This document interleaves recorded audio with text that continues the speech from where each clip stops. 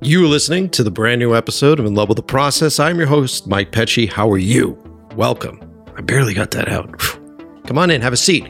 Excited because today is, we haven't done one in a while, but today is a music showcase. It is a part of our constant love and appreciation and promotion of the synth wave movement, which I love. And as you know, if you listen to the show, we've had so many amazing artists that sort of fall into that category, the new retro wave world, the synth wave world, just that music that has that sense of nostalgia. But more importantly, it feels like the music of a movie. It feels like an emotional ride. And what I love about these artists as I talk to them is that unlike a lot of other popular music that we hear that gets more press and more money put into it, these artists are not only oftentimes writing their own music, but writing their own lyrics and putting their own stuff together. It all feels very connected to the person that you're listening to. And that's a big part of why I like this scene. Today, I'm excited. We're joined by YOTA. That's YOTA, YOTA. She is on the new Retrowave label. They wrote to me and said, you got to listen to her stuff. And I loved it. And it's a great, great conversation. Very emotional conversation. We get into tapping into emotions as artists. We get into dealing with the highs and lows of being an emotional artist. We talk about life and death. There's a whole lot of that. We get deep.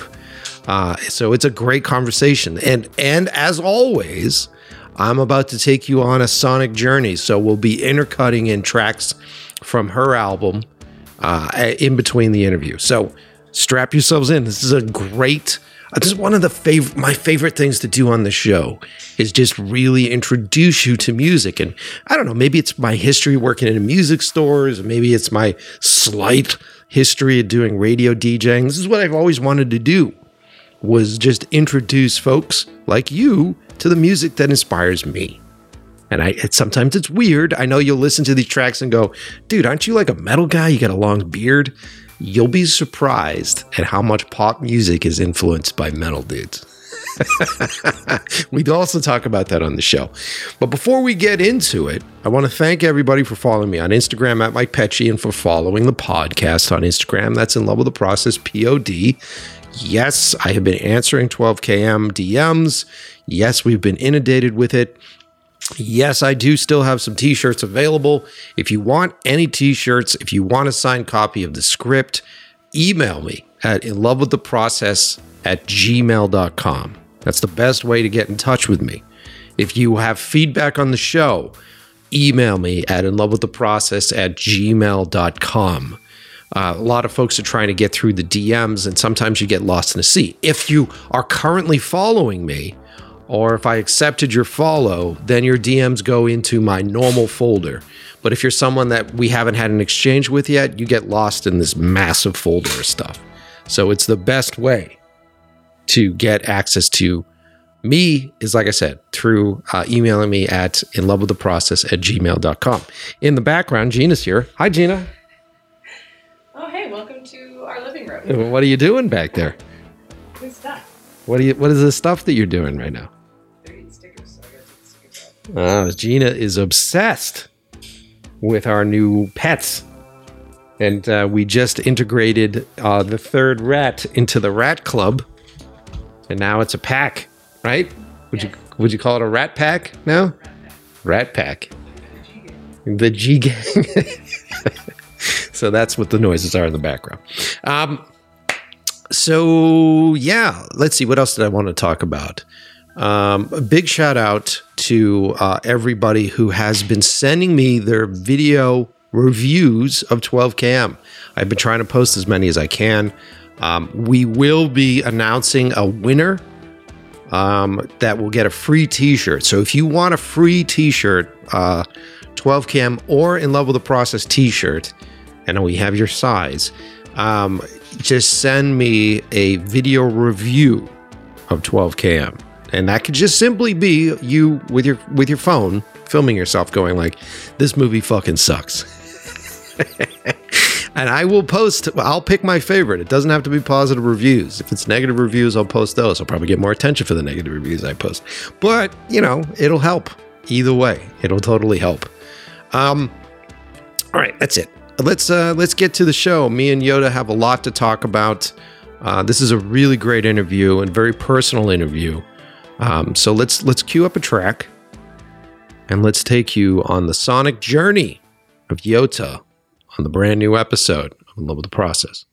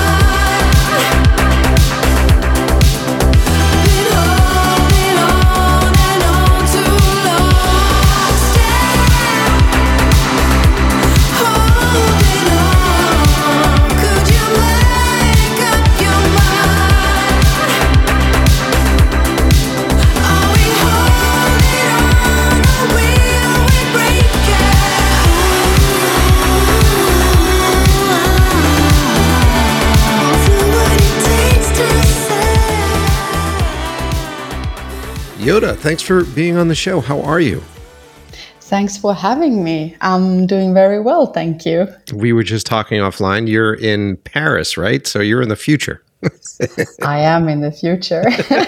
I can tell you everything about your future. Yeah. I'm talking to you. I can tell you that you will be talking to me. I have always wanted to go to Paris. My girlfriend and I almost did before COVID, and then COVID hit. And so it's been a destination. How long have you been in Paris? Oh, I've been here since 2011. So it's been a while. Yeah. Very cool. Yeah. Very cool. I mean, I hear amazing things about it. I mean, besides, all the touristy stuff and all that, I hear. Yeah, it is very nice. And I happen to live right by the Seine River. Mm-hmm. So actually, I can see the Eiffel Tower from my living room. As I'm speaking with you now, I can see it. So it's pretty amazing. And I'm really happy to live here. And of course, there are good sides and bad sides. Course, but yes. I do really I live in a neighborhood that is also calm and things like that. So but I really like Paris. I do love it. So you should definitely visit. Yes, I would love to. What brought you to Paris? Was it the music scene that brought you there, or did you always want to live there? What brought me, well, first of all, I moved to Strasbourg, which is also in France, but it's by the border between Germany and France. Mm-hmm. But I moved there in 2007 because I met a French guy that my boyfriend, Lifelike, his artist name is Lifelike, and we started working together, and he lived in Strasbourg, and then I moved to Strasbourg, and then we moved to Paris eventually. Oh, nice. Very nice. Yeah. Well, yeah, I mean, so the the new retro wave, or like the retro wave scene, is much bigger in Europe than it is here in the United States. And I've been a huge fan of it for years. Like even prior, I think the thing that put it on the map was probably Drive and Nicholas Refn, and did that. You know, that was a big moment here for the U.S. But even prior to that, I've always loved the scene. What drew you to that type of music? Actually, I've always been like, when I always like started working with music, I've been doing like other things as well, like deep house and new disco and different kind of like genres, definitely. But what always happened was that I usually have this 80s sound, or like let's say like whenever I record something, when I play it for somebody, they say, "Oh, this sounds so 80s." It's not intentional; it just happens. And what eventually happened was that my manager James, he kind of sent my album to NRW.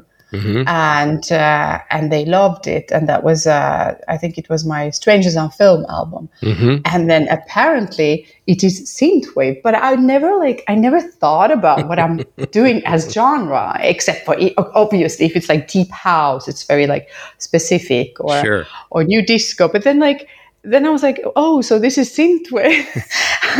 It was just, I don't know. It was just natural. But then my first, Strangers on Film, Hazy Paradise, also the album after. Yep. I had a lot of people, then we had the synthwave police saying that this is not synthwave, like some of the tracks are not synthwave.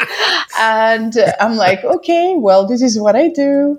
And, but I think it was never, I love the music, basically. That's it. I love that kind of music. And, but I listen to very different music, different genres, really everything from new wave to new disco to house and everything, and of course synthwave as well. What is it about the sound that sort of draws you in? Is it the synth stuff, or is it just because there's this vibe that your music has, which could feel nostalgic, right? But these days, I think it transcends nostalgia because it's become its own thing now. But it's just very like free and airy, and there's a sense of like driving excitement with it. Yeah. Where did your inspirations come from for this? I like the fact that you say that, because that's kind of like the feeling that I have. You catch the feeling that I have when I'm recording. Oh, nice. Especially on the latest album, but also the previous one. And it is like when I'm recording, I just want to have this high, like this natural high. I want it to take off like a plane.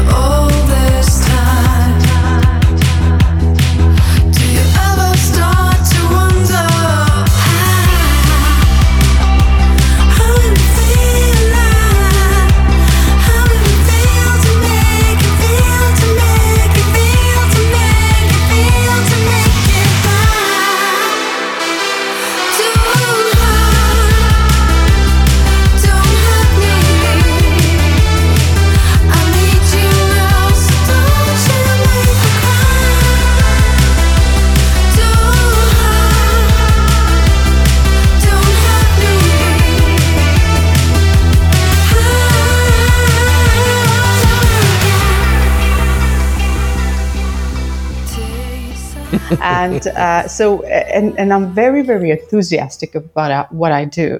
So when I receive a track, first of all, if I don't feel it 100%, then I will just ask the producer to change some parts in it or send me a new instrumental. Or I just can't do. I won't record anymore like vocals.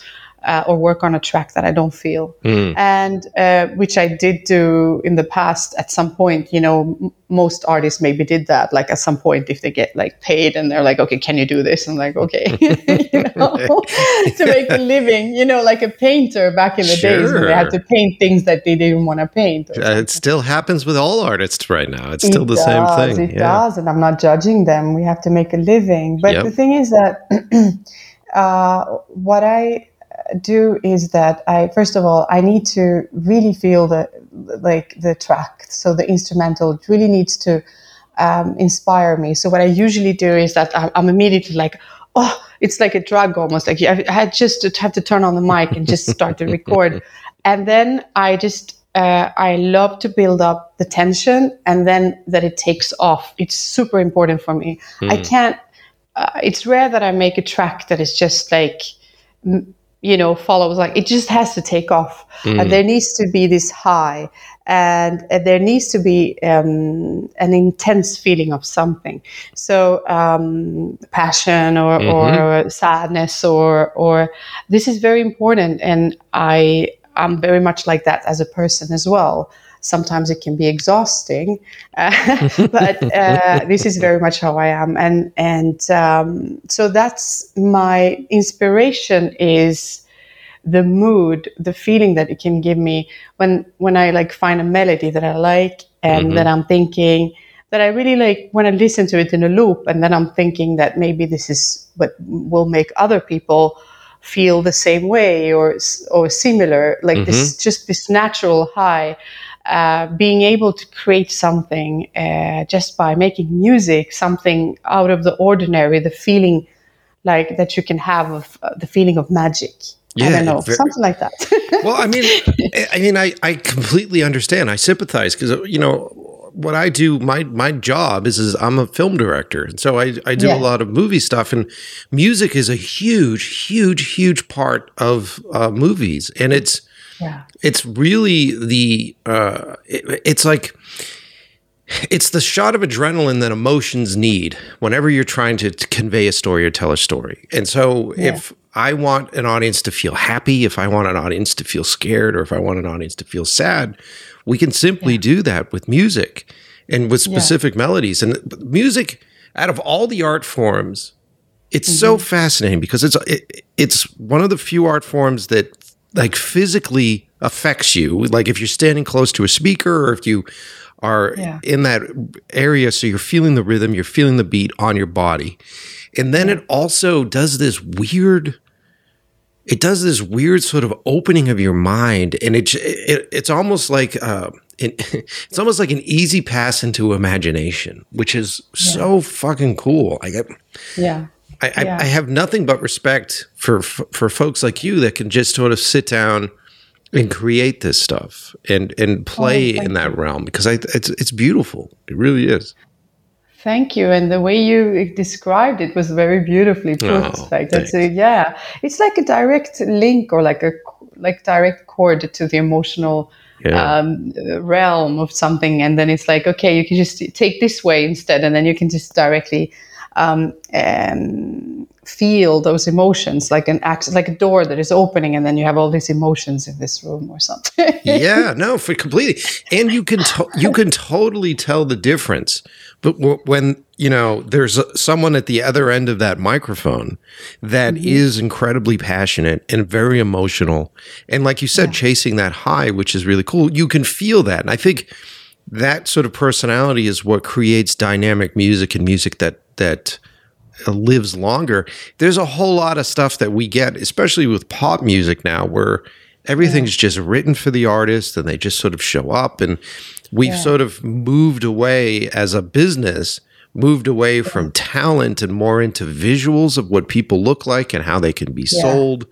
And so then you hear it when you listen to a lot of pop music now, where you're like, there really isn't any passion in this. Yeah. You know? It's lacking something. Yeah. I agree with you. Sometimes it feels like, it's just, there is no substance in it or something. There's just something lacking.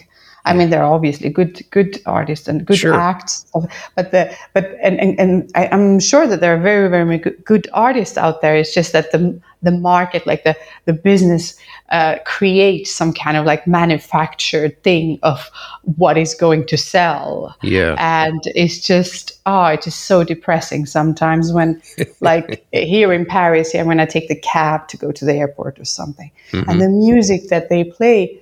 Often, not always, but it's like, it's depressing. Yeah. It's like so freaking depressing. It's this auto-tuned, horrible stuff. Yeah. Yeah. It's fascinating because it seems like, especially in pop music, current pop music, it's all about the producer, right? It's all about the folks that are like making the tracks. And now that the technology exists, where not only can you auto-tune, but now with the AI content that's existing right now, it's pretty ridiculous. Like you can, take Kanye West and have him sing Elvis at this point without him actually doing it. How do you feel? How do you feel about that technology? Does that worry you? Does that affect you? It does affect me. I'm not such a fan of it because it takes away something. It takes away that, like I need to think about what I'm saying because I'm not really a fan of it. So I'm trying to be diplomatic. I'm not a fan of it. I think that it doesn't feel real. Yeah. And it doesn't feel, I mean, then what's the point then? Like, what's the point of humans making music? Like, I don't know. It just feels empty. It does. I'm not a fan of that at all. Not at all. No, it does. It's weird. And what's interesting about it, if we can sort of play on that for a minute, what's interesting about it to me is it feels like if you're somebody that loves to sing and wants to sing, you've spent years and years just building that muscle, like building that skill, and then learning through experience and personal experience of how music, this art form, can also help heal you, can help you express what you've experienced in life. Like all of that is, I guess, what you would call the definition of the passion that is behind it. And with a program that just sort of summarizes all that up and then offers it up to the individual who really doesn't have that passion, really doesn't have that, doesn't have any of that stuff. I don't necessarily think it's because of AI that makes it impassionate and boring and non-human. I just think it's because of the folks that are using it that makes it that way, you know? Yeah, I agree.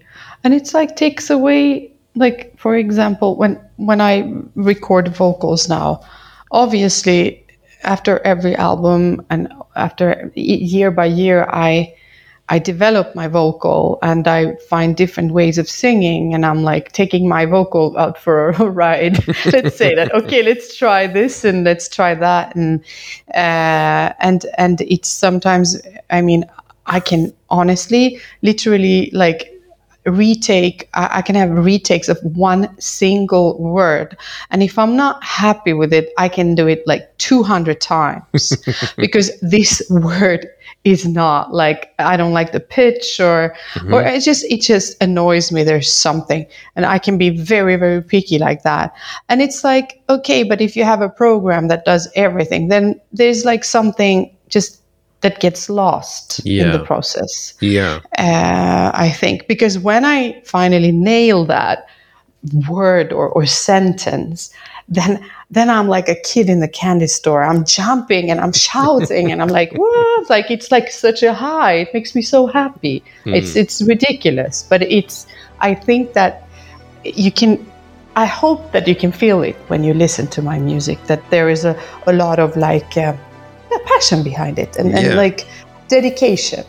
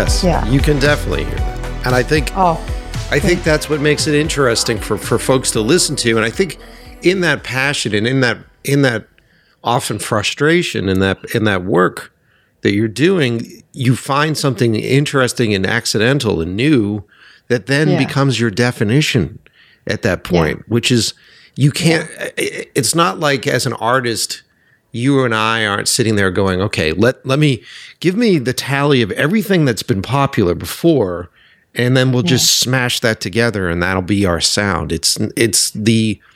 I find with my movies and my style of filmmaking and what I'm known for, people respond the most to my mistakes and the stuff that I try to then improve upon because they seem so new and fresh and out of nowhere, you know? Yeah. It's interesting. That's totally true. And that's also, I think, the same thing with people. If we talk about beauty and things like that, that there's something with people, with faces, for example, that is out of the ordinary, or maybe the person themselves do not think that it's beautiful, but then other people will like notice, and this is what makes them really like their characteristic, or like that makes it beautiful, so that it stands out in a way. And then it's just, I think it's the same, but I agree with you totally. I do. Well, what's interesting too is that when I listen to your music, you do such a good job of because you're singing obviously in English, and it's a vibe that feels like it's recorded in America. So do you work really hard on your pronunciation of all the words and on the way that it comes out? Because you obviously have an accent when I talk to you here on the show, but you really don't get that when you listen to the music. I don't actually. So when I sing, I usually don't have to. It's when I talk. That's when you can hear my accent. But actually, when I sing, you can't know. What I'm working on when I'm recording the vocal is not the pronunciation. It is the pitch, that I get the pitch right. That I'm not singing out of tune, or that it needs to sound. That it needs to talk to you. It needs to make you feel something. I can, that's why sometimes I do retakes because of the pitch, because I'm like out of tune, slightly out of tune, sometimes very much out of tune, depends. So this is why I'm re-recording things. Or if I feel that the word in itself, it just sounds flat or lacks something. But no, I don't work on the pronunciation. That's not a problem for me. Oh, that's fascinating. So then the byproduct. That's bizarre, right? That's bizarre. Yeah, no. So then the byproduct of you making it sound good, it just flows differently. That's interesting. Yeah, it's bizarre. Yeah. So, well, why music for you? Why did you decide that this was the art form that you can express yourself? It was actually, I started off painting. I went to art school, and this was what I thought that I would do. But then my father used to be a singer, but we never talked about music, me and him, like that. It was but then I had a friend who she used to be a manager for some soul artists in New York. And we became friends. Like, she was like 40 years older than me, but we were like besties. And I was like, I was very young, and then we were just sitting in her car, and then I started imitating Al Green, and the falsetto, and I was just joking. But then she was like, you have to sing. What on earth? This is so good. And I'm like, what? And I was like, I don't know, like 18 years old or something, or 17 or something. And then I was like, really? Do you think I should sing? And she's like, yes, hell yeah. And then then I started to I'm like, okay, maybe I should try. And during that time, I had a boyfriend that was a musician, so he had a home studio. He was a vocalist and a guitar player. So then I just started to play around in his studio, or in our studio. I mean, we lived together, and I was like 20 something, and then that's how it started. No. So then I actually sent my music to somebody called Håkan Lidbo, who's a very known producer in Sweden, internationally as well. He produced Yellow, for example. But anyway, I sent it to him. And he said, I really like this. Would you like to come over? And that's how it started. Then I signed my publishing deal and such. And that's how it took off, basically. It's crazy. I was just talking because I've got some friends that are producers here. And we were just talking about how many of the top chart hits that are in the US were written by producers in Sweden. So it's insane. Right? Like how many songs from all these huge acts like Britney Spears and all the way through were written by a couple of metal dudes. It's right. Metal dudes sitting in a dark studio working a lot because they work a lot. Yeah. I know. I've been in a few of those studios. It's crazy, and this is really the mood. It's like guys with long hair, like old metal guys, and writing pop music that works very well. Well, no. I know. It's funny. There is something with the Swedish music culture that is fascinating. I made once an interview. It was for the Amsterdam Dance. What is it called? The event. What is it? The one annual thing. I'm not going to know. What I'm sorry. Yeah. Well, anyways, it's like a big music gathering of musicians from all over the world. Anyway. Okay. And they made an interview, and there was a Swedish section. There was like, what is the thing with Swedish music? Swedes and why the Swedes? And I don't know why, but I'm still with my publisher, and my publisher started a long time ago. He's a heavyweight publisher in Sweden, and he started working already with ABBA. That's so crazy. This is amazing. That's crazy. So I would have to ask him what he thinks about what is the thing with Swedes. I have no idea. I have no idea. It blew my mind. It really blew my mind. And when you just sort of look at a lot of the big pop acts that exist right now, and you go through, because now on Spotify it'll list all the people that write the music and all the folks, and some of these acts have like 15, 16 people on as writers for their songs. Yeah, I know. What's your process? You work closely with a producer, and a producer sends you a track, and then you write vocals for that track. Like what is your process? Yeah, I have my own recording studio, so I have everything that I need to record my vocals, which is provided by my publisher. Thank you. So I basically, I don't make the instrumental. I receive the instrumental from different producers. I have a lot of different producers that I work with, both from the States or France or other countries, Sweden as well. And then sometimes they just send me an instrumental. Sometimes I ask them, could you do something like this? So I usually send them mood boards. And then before an album, I usually send the same mood board to all the producers that I'm thinking that I would like to have on the album. And then I can send a voice message along with it. And I say, at 2.3 minutes in this track, this is what I like.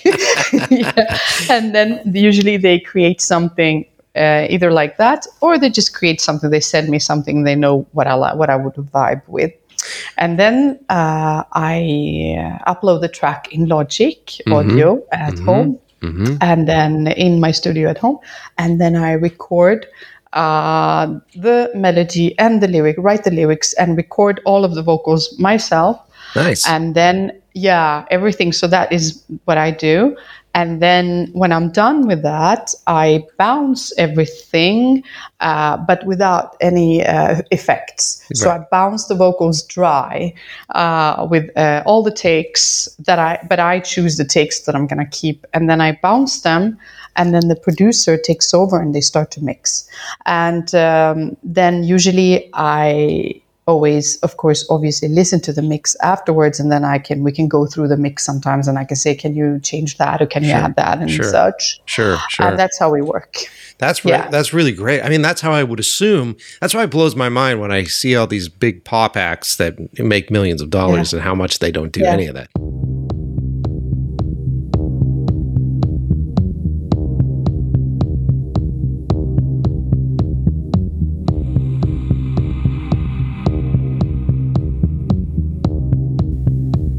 All right, gang, it's time to take a break, talk about the sponsors of the show. If you're in the market for a new computer, maybe you're a music producer, right? Maybe you're someone that is a video editor and you need a new machine. Why not build a PC? Why? Because they're great. They're great machines. They're reliable machines. They're upgradable, right? You're not sort of trapped into 3 selections off of some like big manufacturer's website and then basically paying for the unboxing experience. Just put that money where it needs to go, into the guts of your tool. And that tool should work for you. You shouldn't have to bend to the rules of that tool. You know what I mean? I'm being like vague. But if you guys try to buy a Mac, you know what I'm talking about. So maybe you don't know how to build a PC. Right? Maybe you don't want to build a PC. It's kind of a pain in the ass to put one together yourself, right? Is this graphics card going to work with this motherboard? Like, what is the right combination? Why is this hard drive not booting? Like, what the fuck? Is my BIOS fucked up? All these different things that you don't really need to know.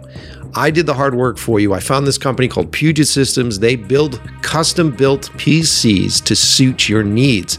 You can buy one based upon the software that you're going to use. So you can choose the software. They'll give you a baseline package, and what they want from you is to customize it for you. And they're constantly benchmark testing equipment, benchmark testing gear, trying to figure out with the recent updates if it's even worth buying that new ridiculously expensive graphics card. And the thing that's great about doing stuff in the PC landscape is that all the manufacturers for the hardware, it's a very competitive world. So their prices drop drastically and radically.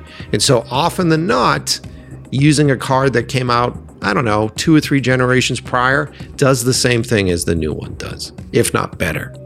So PugetSystems.com, it's a great resource if you're going to build your own PC. It is a place to go if you're going to buy a new computer. Human beings do tech support. They know your name there. It's great. I can't say enough good things about my buddies over at PugetSystems.com. Also supporting the show are friends over at Fujifilm. Fujifilm cameras. I love them. I use them. Gina uses them. The GFX 100S. She has been just recently did a beautiful shoot with a friend of ours. Eventually we'll be able to talk. And she's actually going to be on the show. She's an actress that was in a pretty big movie. But I don't know if I'm allowed to talk about any of that stuff right now because of the strike. But she did a photo shoot right before the strike with this person. And she used her GFX 100S and she used her Photo Deox lens adapter. We were putting Mamiya lenses on there. And the look that she gets out of it is just gorgeous. It's creamy. It's juicy. It's lovely. They're really great. And she has been getting such a different look, a better quality look ever since she's changed the camera body to Fujifilm. Just because the color profile, because of the codec, it's amazing. And like I said, the combination of that and getting a great lens adapter allows us to take all our old lenses and put them on the Fujifilm body. Not to say that Fujifilm doesn't have banging lenses. We use their lenses too, man. I've got a whole kit of their lenses that we love. The super low is a 50 millimeter. I think it's like a 1.4 or 1.8. Beautiful lens. And the thing that's great about using the Fujifilm lenses is that it works with the autofocus, which is like Skynet grade autofocusing. You know what I mean? Like they put Terminator eyes in these things. So it has the ability to track objects. It has the ability to track facial features. So you might not need that that follow focus puller if you're using a camera like that. It's pretty cool, man. I like the ability to track items. So like I can actually tell it like, hey, this glass on the counter, boop, lock on that, and then I can do moves around and it'll keep that focus. It's pretty fucking cool, man. Check out Fujifilm's cameras. They're amazing. They're great for filmmakers. They're great for street shooters. They're great just to have one to be a vacationer that wants something other than their iPhone to shoot photos with, which I fully fucking support. Spend too much time on that fucking device. Fujifilm, check them out. The links are in the description of this episode. They're trackable links, so please use them. There's also a great link down there for the refurbished gear. So like if you're on a budget, maybe they have what you need refurbished. So check all that out. Also supporting the show are friends at Boca Rentals. I say this all the time to filmmakers listening to the show. It's imperative that you make a close relationship with your local rental house. Why? Because you can go down there and get trained on the newest gear. You can have access to all this new gear. Oftentimes you're dealing with producers that are just, gear hounds. They want to shoot with the latest lens. They want to shoot with the latest piece of equipment, the latest camera. And you physically can't afford to buy all that stuff. You can't keep up with all that stuff. Go with a local rental house. And out here in Los Angeles, Boca Rentals is the place to be. I love those guys. They love me. They love this show. They support us.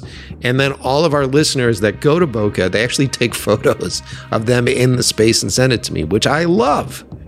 So we're all out of work right now. We're in this period of time where it's strike. You're not allowed to do anything. This is the perfect time to do personal projects. This is the perfect time to get out and test new gear. Call up the guys from Boca Rentals. Make an appointment, get down there, hang out, try out some new stuff. Maybe you bought yourself a Fujifilm camera and you got a fucking sweet PL mount from Photo Deox. Go down there and mount some awesome cinema lenses on that camera and see what it does. Boca Rentals, the place to do it here in Los Angeles. Finally, last but not least, if you're new to the show and you're just overwhelmed by how many episodes, I'm overwhelmed by how much I talk on this fucking show. At this point, I'm like almost 300, and the episodes oftentimes are 2 hours long, so do the math on how long you can hear my voice for here. It's pretty crazy. If you just want to listen to all the music episodes, go to inlovewiththeprocess.com. I've curated everything by subject material. We also have musician spotlights up there. It is a great place to go if you want to customize your listening experience to our show. All right, so that's at inlovewiththeprocess.com. All right, let's get back to it.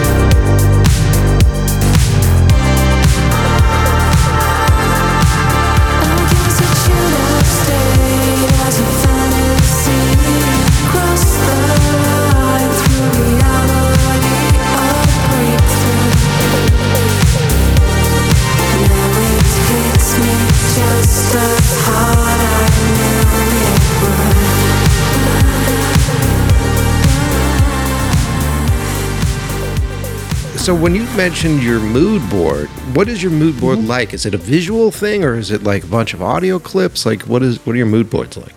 Yeah, it's basically just audio. It's tracks. Got it. So my mood board is just music, but I sometimes send, like I said, a voice message along with it, where I talk about each track and why it makes me vibe, what I like in it, and usually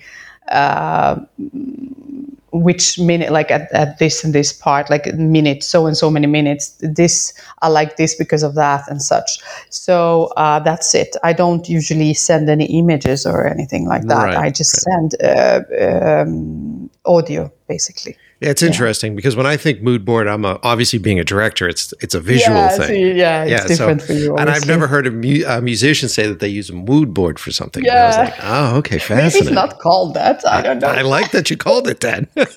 It's fascinating. So then with your album, your latest album, the Room 412, which is great, by the way. What were your inspirations? What were your references for that? Like, where were you pulling from for that one? As far as artists or just in general? Just in general. Like, where did it come from for you? It came from like definitely feeling a lot of like emotions that were like, it felt like it was already the case with lucid dreams, but it felt like I was like pulled in different directions emotionally because of things that happened in my life. Oh. And those emotions created like this extreme dynamic between happiness, but also sadness, like things that happen in life. You know, it was like very much an extreme year when I recorded Room 412. So that I had like these very happy moments, but then I had like these very tough moments. So it was pretty bizarre, like the writing process of Room 412, because some days I had like a hard time getting out of bed because, you know, life throws some challenges at you sometimes. Yeah. And so it was like really hard to get out of bed. I was like, I can't do it. But then I'm like, okay, I need to record. I need to finish. I need to. So then when I started to record, it usually used to make me feel good. Yeah. But then, so that was one thing. And then I had this super intense, like happy moments also because of life, that things that were happening regarding like relationships and things like that. Nice. But it was a bit messy, I would say. So like the entire writing process during Room 412 is very messy and sometimes very exhausting. But yeah, you know, it's exhausting to be so freaking emotional all the time. You know, it would be lovely to be like this, you know, like calm person. Yeah, be a machine. Yeah, machine. Yeah, why not? Yeah. I mean, like, I understand that completely. I completely understand where you're coming from. And I think a lot of the people that listen to the show, because they're all artists that listen to the show or fans of art, we all feel that same thing. And we've been through some crazy shit for the past, 5 years, or whatever it's been. And before COVID, before everything that we went through, it was already hard enough to be an artist, and an artist that is, you know, making money off of their art primarily, and the motivation that it requires for you to literally get out of bed and to pick something up and to do something can be incredibly difficult because you're your own boss at that point. You're your own motivator at that point. And so if you are going through depressions in your regular life, or if you're going through relationship issues or money issues, it becomes so difficult to, you know, drag yourself out of fucking bed and do it sometimes. Yeah, definitely. And then when you mentioned that when you started recording it, you started to feel better.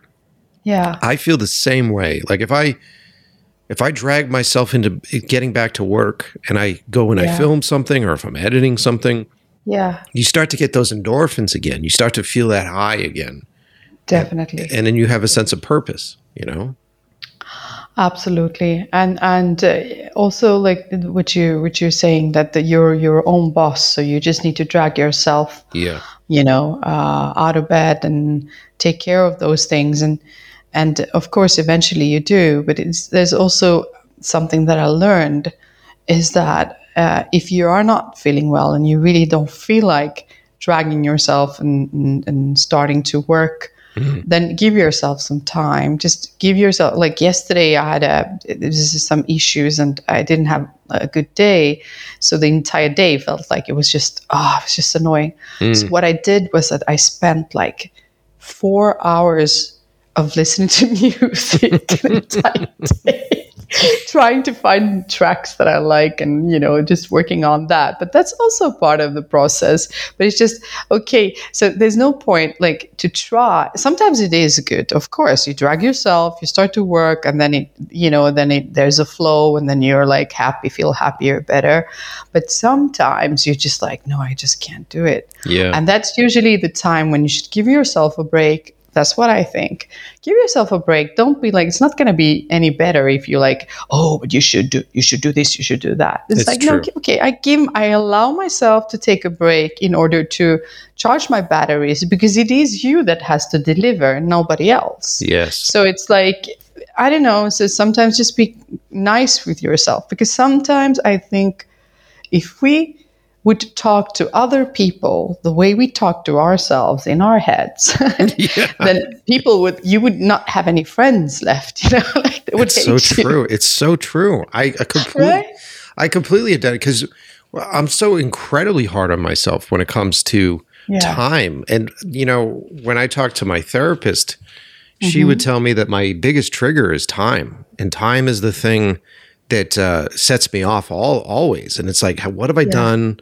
What have I done to earn this? And that when I started as a young filmmaker in the beginning, and I decided that I was no longer going to do regular work. I wasn't going to work 9 to 5. And this was my thing. I promised myself as a kid to stay motivated. I said, look, you have to earn every day. And that's what you're going to do, is you're going to earn every day. And it was a good motivator for me to go and learn and push myself through it. But then there sort of hit a point where I'd been doing it for a while, and I was still in that same mindset. And I felt like I was just torturing myself and beating myself up constantly. And I was very disappointed with like what I was doing and how much time. And I had to learn to do what you're saying, which is like, take a break, have a fucking hobby, like go do something else for a little bit. Yeah. Yeah, to allow yourself to do that. So when you are just, taking a break, do not walk around and think, oh, I should do this and I should do that, because that's not a break. Yeah. That's then, stressing about something. But just like, I allow myself, I take charge. I allow myself to have a break now. I need it. Because if I'm not well rested and feel well, then, well, you can feel bad and create nice things though. but if I'm not well rested or whatever, then it was just like affect the entire mood. So I think it's very important to just learn how to just not do anything. Yeah. Easier said than done, of course. Of course. Yeah. I still have trouble with it. Me too. It's still troublesome. And I get mad at myself when I'm mad at myself, where I'm like, stop being so hard on yourself. And now I'm mad at myself for being mad. It's hard, but the truth of the matter is what we both do requires us to be in touch with emotions, and requires us to be inspired by life and by things that are around us. And it's really difficult, especially I think in a modern world where everything is very sort of closed off. Everybody's on their phones mostly. Like most people's existence is within 3 feet of their face. That's where most people live. And it's very hard to break out of that and to sort of be looking further around you, because that's the only way, at least in my field, that's the only way I'm going to see other people and understand other stories, and to get stuff that's real and not just based upon some other movie or something else I saw on television, Yeah. It's interesting shit. Well, I'm fascinated with all. I'm happy that we ended up on this tangent, because I think I'm always curious about creation, and I'm always curious about the mood and how to stay within that mode and that mood. And then, my girlfriend's very similar to you as far as like her energy level. Like she's a ball of excitement and electricity, which I love. Really? Yeah, I love it. Lovely. Yeah. I love it because I'm an older dude, and I'm a ball of cynicism. So it's nice to get that charge of energy, but I also see how quickly that exhausts her as well, and the crashing that happens from that. And it sounds like you're very similar, right? Are you? Very much. Yeah. Why do you think you're so outwardly emotional? Were you always that way? Honestly, I I don't think so. I was always an emotional person, but the last few years, it's just been, more than usual. I have no idea, but actually, it was since it started with Hazy Paradise, and then Lucid Dreams. That was like super emotional, and then Room 412, definitely very emotional. So I would say that it was like the past few years. I have no idea, and I understand that it definitely helps me in the writing process. It's definitely a source for everything that I do. Yeah. Definitely. It's like and there are a lot of emotions to pick and choose between. So I can, create things with the help of, it's like, like if you would have a lot of different colors to choose between, it would make like a painting with a lot of different nuances and colors. And I'm very happy about it, but if it can, of course, on a private plan, it can sometimes be so exhausting. Because it affects your relationships and things like that. And sometimes it's just, just annoying to be so emotional. I was actually thinking the other day, I was like, do I need to start on like some kind of mood stabilizing thing or something? Because it's just exhausting. But I mean, at the same time, I am somebody who tries to think logically in the midst of everything. So it's not like I'm not like going bananas here and going crazy, like climbing on the walls or something. It's okay. I can still like try to have a dialogue with myself. But it is. I have no idea. Now, I have no idea why I'm like this. Well, I mean, there's a sense of like, a sense of pride that you can tell that you have for it. And there's like, I think that you're very fortunate to have that well of emotions to draw on. I think that's what makes the music great. And I think there's a lot of artists out there that are consistently trying to find that.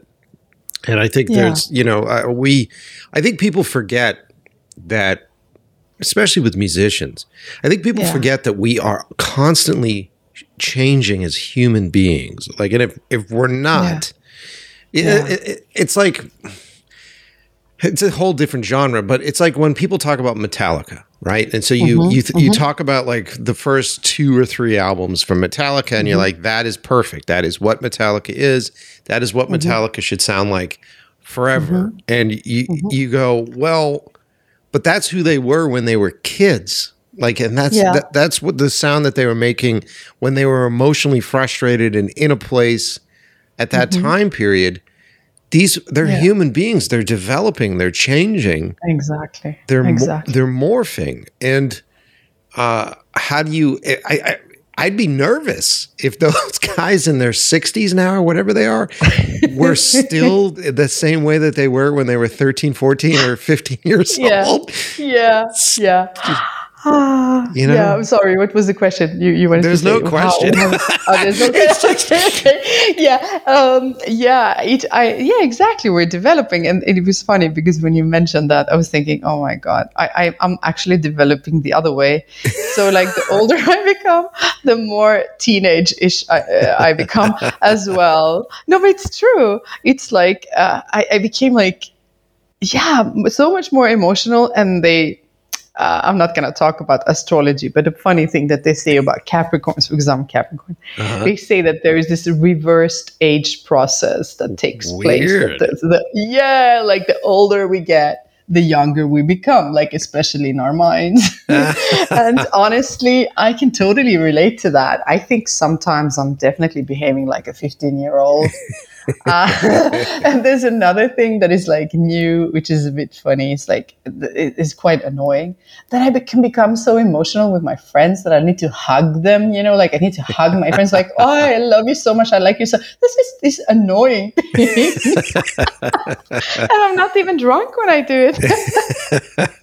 Oh God. Well, I admit to doing the same thing. As I get older now, I'm a little bit more cuddly with the people that I'm around. Oh, you are? Okay. So it's not only me. Okay. Yeah, I think, you just, and for me, what I excuse it as is that I've just been around a bit longer, and I sort of understand the fragileness of not just life, but also just happy moments and happiness in life. And really you start to respect the good times. And I'm constantly, whether I'm like on a set and I'm shooting and I take a moment to just sort of stand on the set and in the environment and go, take this in, man, because this is a fucking rarity. Like, please take this in. Or if I'm, having a really great time with my girlfriend or some friends, and I find myself getting, as I get older, a bit more emotional about it, because I'm like, this is the moment. These are these moments that I'll think about at the end. These will be the moments that I remember at the end. So just be in it and try to absorb as much as you can. And then, honestly, there's a sick side of me as well. It's like as a storyteller where I'm like, also like, why are you feeling this way? And examine why you're feeling this way. And then how do I translate that into film later?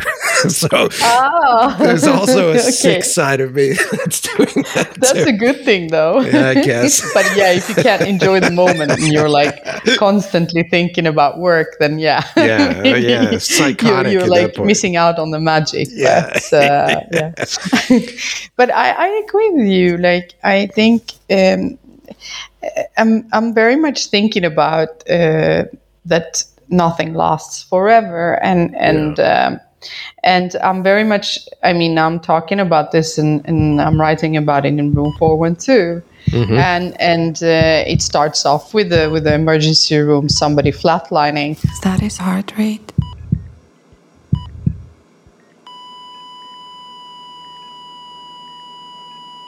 Was that his heart rate? And then actually then there's like the story in between, like a love story basically, and then in the end me going back to get them back from the gate, so to say. And then anyway, I'm not going to talk about that, but just I've been thinking a lot about life and death, and of course with that comes the thought that I should very much enjoy the moment much more. I should tell people more that I love them and I appreciate them, and we should just be kind with each other and such. Because it's just, we never know. I'm just trying to be more aware of it, but with that said, without becoming like totally, I don't know. Yeah, exactly. Emo or something. Exactly. Well, I mean, for me, and I've talked about it on the show a few times. Like, I had a near-death experience, and so. Like I've said this. I'll paraphrase the story, but like I went ice skating for the first time with my now girlfriend, and I slipped on the ice and I cracked my skull, and so I was in intensive care for 5 days, and the bleeding. Wow. We're waiting to see if the bleeding would stop, and they wouldn't let me go to sleep. And the doctor was kind of like, "It's iffy, man. You might not make it through this." Oh wow! And so that period of time was fascinating, because I feel like. In my life, that was the moment that changed me from being the hungry young guy that was trying to experience everything and really just sort of eating up as much as I could without really registering what I was going through. And then I had this moment here, which then changed everything, because on the deathbed and sort of processing all that, I remember looking back on my life, and I would just remember like the key points, like the pillars. Like maybe for you, it would be like when you released that album, when this thing came out, or if you played a live show. It was the same kind of thing for me. Like, oh, I remember when I did that music video, or if I did this. But I had a real hard time remembering what made me happy in between those things. And I was like, well, hold on.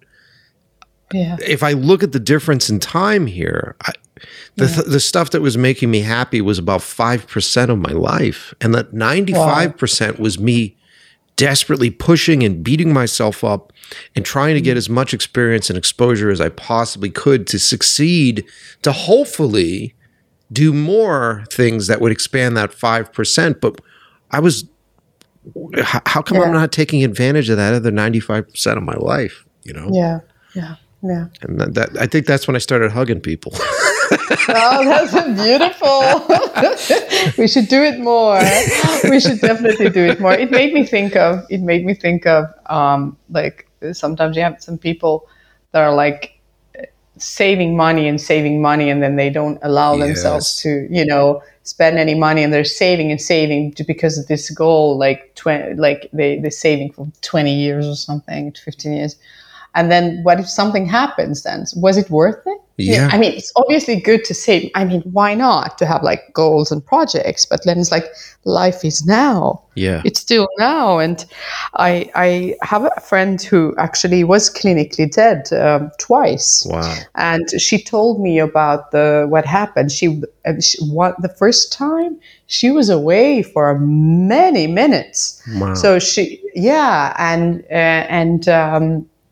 she told me about, I get goosebumps now that I'm talking about it. She told me about what happened and what she saw. And I actually wrote an article, and it was published in a Norwegian magazine. Mm-hmm. And I wrote an article about this because it was so fascinating what she told me and how it looked like when she experienced and those two times, because she has a heart, like a problem with her heart. Mm-hmm. And then she was in a car crash, and it's too long to explain. But anyway, it made me think a lot about these things, and a lot about like just, hugging people a little bit more. Okay, I'm completely fascinated right now. What did she? I mean, if you could paraphrase it, what did she see? What did she see? She saw. First of all, I think she saw the tunnel, if I can recall it. I wrote this article a long time ago. Mm-hmm. She saw the tunnel, but then she saw spiral stairs that were leading upwards, and it was like a spiral, like she was moving like in a spiral upwards, and together with her there were like some beings that were very long, like somehow long, light figures. Wow. And they were moving with her. And then she was in this place where there were a lot of the way communication looked totally different. So you didn't need words to express anything. Everything that I wanted to tell you, for example, I would just give you the image and you would know immediately. The information would be transferred like very fast. I didn't have to use words or anything. You would see the entire picture. So the communication was very different. Then she said that she had the feeling like she was floating in water.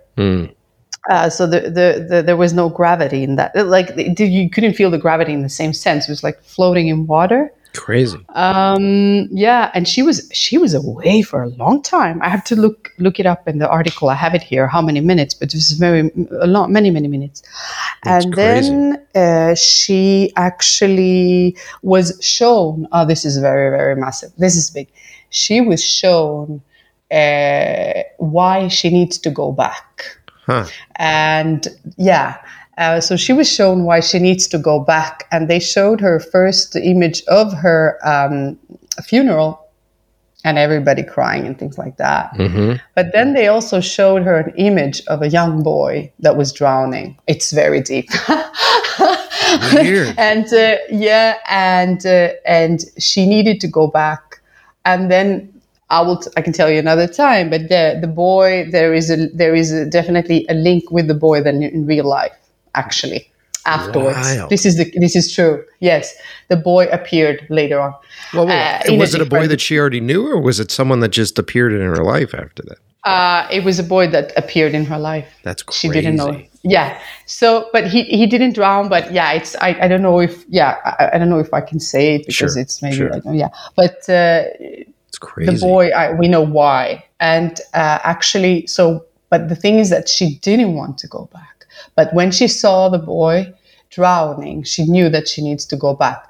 So she went back, and the first thing she says in the ER room, she said, she was so angry. She said, "Why? I don't want to be here. I don't want to be here. Why did you bring me back? I want to go back." Because what she said was that when they showed her life, here. Yeah. It was such a small, tiny little bit of everything. And everything was over there. And that was so big, and that was home. And her life was just a tiny little millisecond of everything. So I ran to the gate, fast. Do you remember our promise? Can you hear me? I'll never leave you. I love you.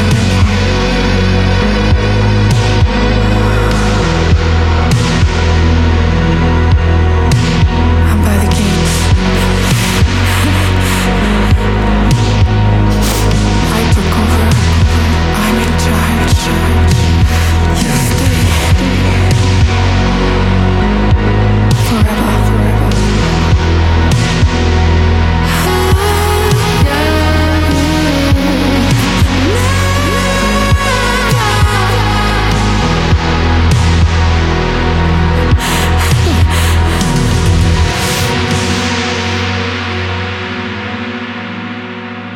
This is room 412.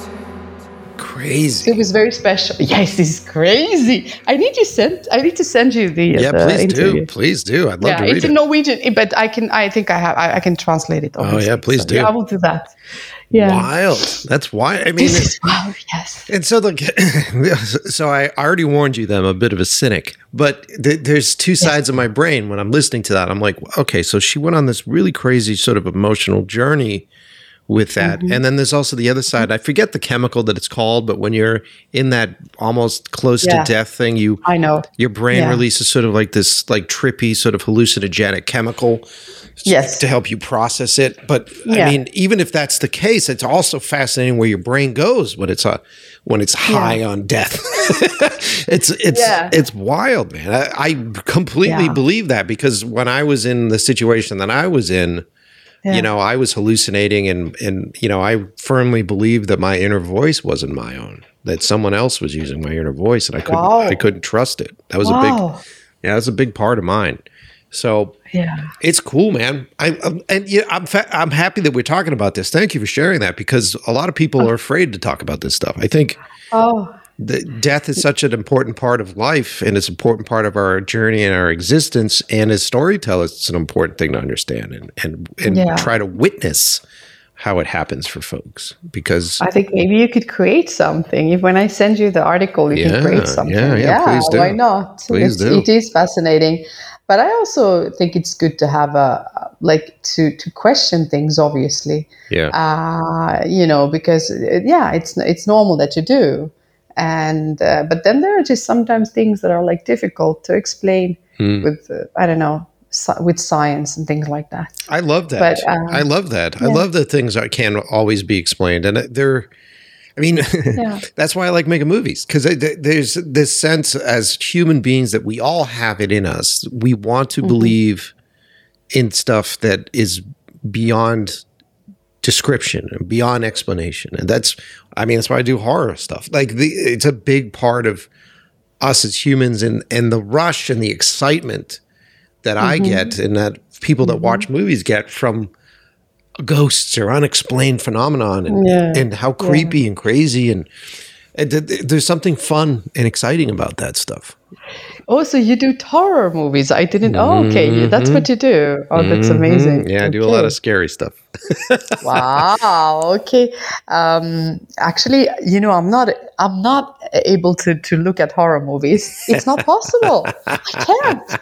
But it doesn't the funny thing is that I made a track with all the damn vampires. Yep. And it was actually used in the movie. They used it in the movie Terrifier 2. I don't know if you heard about that it's movie. It's a big movie. Everybody loves Terrifier right now. Yeah. Yeah. So I have a track there with all the damn vampires, and it's a horror movie. So when it was premiering in Europe, I was in Sweden, and then my publisher told me, "Hey, the movie is out everywhere now," and I could see it, you know, everywhere, like posters, and I could see it, you know. But I was like, I couldn't go and watch it. It's not possible. I can't sleep if I watch a horror movie. I can't sleep. Honestly, it's just not possible. Yeah. Yeah. Well, my stuff's a little bit different. My stuff's more cosmic horror, so it's more like like Lovecraftian. It'll probably freak you out. It's a larger, definitely. It sounds like it's larger, universal, can't describe the fear kind of thing. Which I what David Lynch is. There's a lot of that stuff in there. God, I can't watch David Lynch at all. It's not possible. When I watched this movie, that was in Twin Peaks. Yep. The guy that appears in the mirror, this Bob. Yeah. Oh yeah. Yeah, I couldn't go to the bathroom at night. Several years afterwards, I think I was afraid at night because I was afraid that he would appear. I don't know if you saw it, but they brought him back in to do Twin Peaks again a few years ago. He did a series on Showtime. No.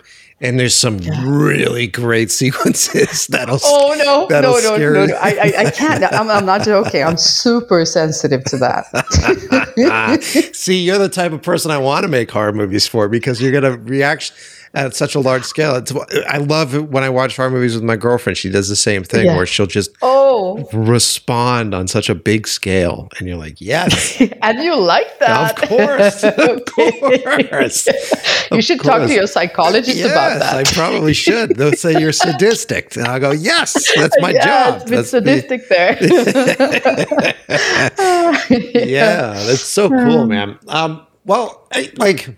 This has been good. We should probably wrap this up. We're getting pretty close. But I really appreciate you. And I appreciate this conversation. And I like where we went with this. A lot of really good places. Me too. And I think your music is wonderful. And I when I listen to it, I like where it takes me. I think it's a combination of both the production, but also your voice and the way you put things together. I know that we have a lot of listeners on the show that love synthwave, and where we pride. I mean, there's no reason why, because synthwave is not huge here. It's good here, and there's a really strong community of people that like it, but it's not huge. And I just started playing it on this show because I felt like it was underappreciated and under promoted. And and being a guy who makes movies, a lot of the sound that comes from this genre is movie score to me. So it just made sense, and I'm honored and I'm happy to have had you on the show. Thank you so much, and thank you for having me on the show. It was really nice to talk to you. Really, really nice.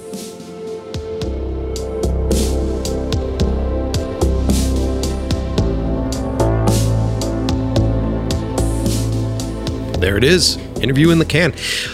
What a weird, fascinating place we went to on this one, huh? Some of that stuff is so fascinating to me. And I don't know if you guys feel the same way, but when you start talking about death, right? You start talking about how someone experiences death, you get a little scared, you get a little freaked out, right? You get that little guttural thing where you're just, I think for some people it's scary for them to even start to think about it or even touch it. It's almost like watching the videotape from The Ring. Like, if I think about it too much, am I going to die? You know what I mean? And so, like, when we go down into this, like, untalked about territory, generally untalked about territory, it's fascinating to me. And maybe it's because I'm a horror guy. Maybe because I'm sort of infatuated with that kind of stuff. But it's also fascinating to me being a guy that was so close to death and being a guy that was on his deathbed for a period of time, how other people process this stuff. If she sends me that article, I'll try to post it. We'll see if I can. Weird shit. And the other thing that I really like, and you can hear it, and I said it to her when we were talking, like, you can hear it in her music that she is so outwardly passionate about this. And she's outwardly emotional about stuff. You could just feel it in the music. And I think because with any genre, you have the pillars of that genre, and then you just have a bunch of people that are copying that. And whether you're talking about this scene, the new retro wave, or the synthwave scene, or if you're talking about, metal or hardcore, there's always the pillar, right? You're talking about metal, it's like Black Sabbath, right? Shows up, does their weird version of jazz, blows everybody's minds, and it becomes heavy metal, essentially. And then you have all these like shoot-offs that people that are diehards that are like, look, if you're going to do metal, it needs to have the same chord structure as Black Sabbath. It needs to have the same kind of thing that happens with it. And what happens when they're trying to be so purist about it, even in barbecue, it's not Texas unless you're just using salt and pepper. When you're trying to be that pure, it gets stagnant, it gets a little bit boring, and there is an emotional element that isn't into it. I'm not saying that they're not good musicians. It just doesn't feel the same way, right? As like, Typo Negative showing up and deciding that, hey, if we take Black Sabbath and we slow it down 2 or 3 times as slow, this becomes this really sort of interesting, emotional, almost gothic sound that comes out of it. And you go, oh, fuck. And then that becomes a new pillar. Bam, bam, bam. And that's a new one in the scene. I think what she's doing is really great. I think what she's doing transcends a lot of other folks that are doing a similar thing that she does because it's so loaded with her emotion. And I think that's what drew me to it when I listened to her tracks. So big shout out to the new Retrowave label for hooking us up. I'd love to do more artists, so we'll continue to communicate on that. Did you guys like the show? Did you guys like what we talked about? I tried to let the conversations go to like a very organic place. There's nothing worse than just listening to like a fucking interview with a musician where they're like, so how did you have your guitar tuned for that song? And then this one song that you played, how did you, fuck that. Like, I'd rather communicate about emotions, and I'd rather communicate about, where they go and how they feel and where this art comes from, because that seems to be the biggest thing that confuses folks, is where this art comes from. And I think that is the biggest thing that confuses people that are afraid, or they're, they're saying that AI is going to change the way art is. It's not necessarily going to change the way artists do their thing. It's just going to change the way people perceive art, and probably in a bad way, but we'll see. Anyway, enough rambling. Thank you for listening to the show. Hope you enjoyed it. I've been recording a lot more episodes. There's a lot more great stuff on the way. We'll keep the show fascinating, even through the strike, even though I can't interview specific folks because of it. We'll get weird, like today's episode. Leave you with one final track from YOTA. Thanks for listening. And as always, I'll see you next Tuesday.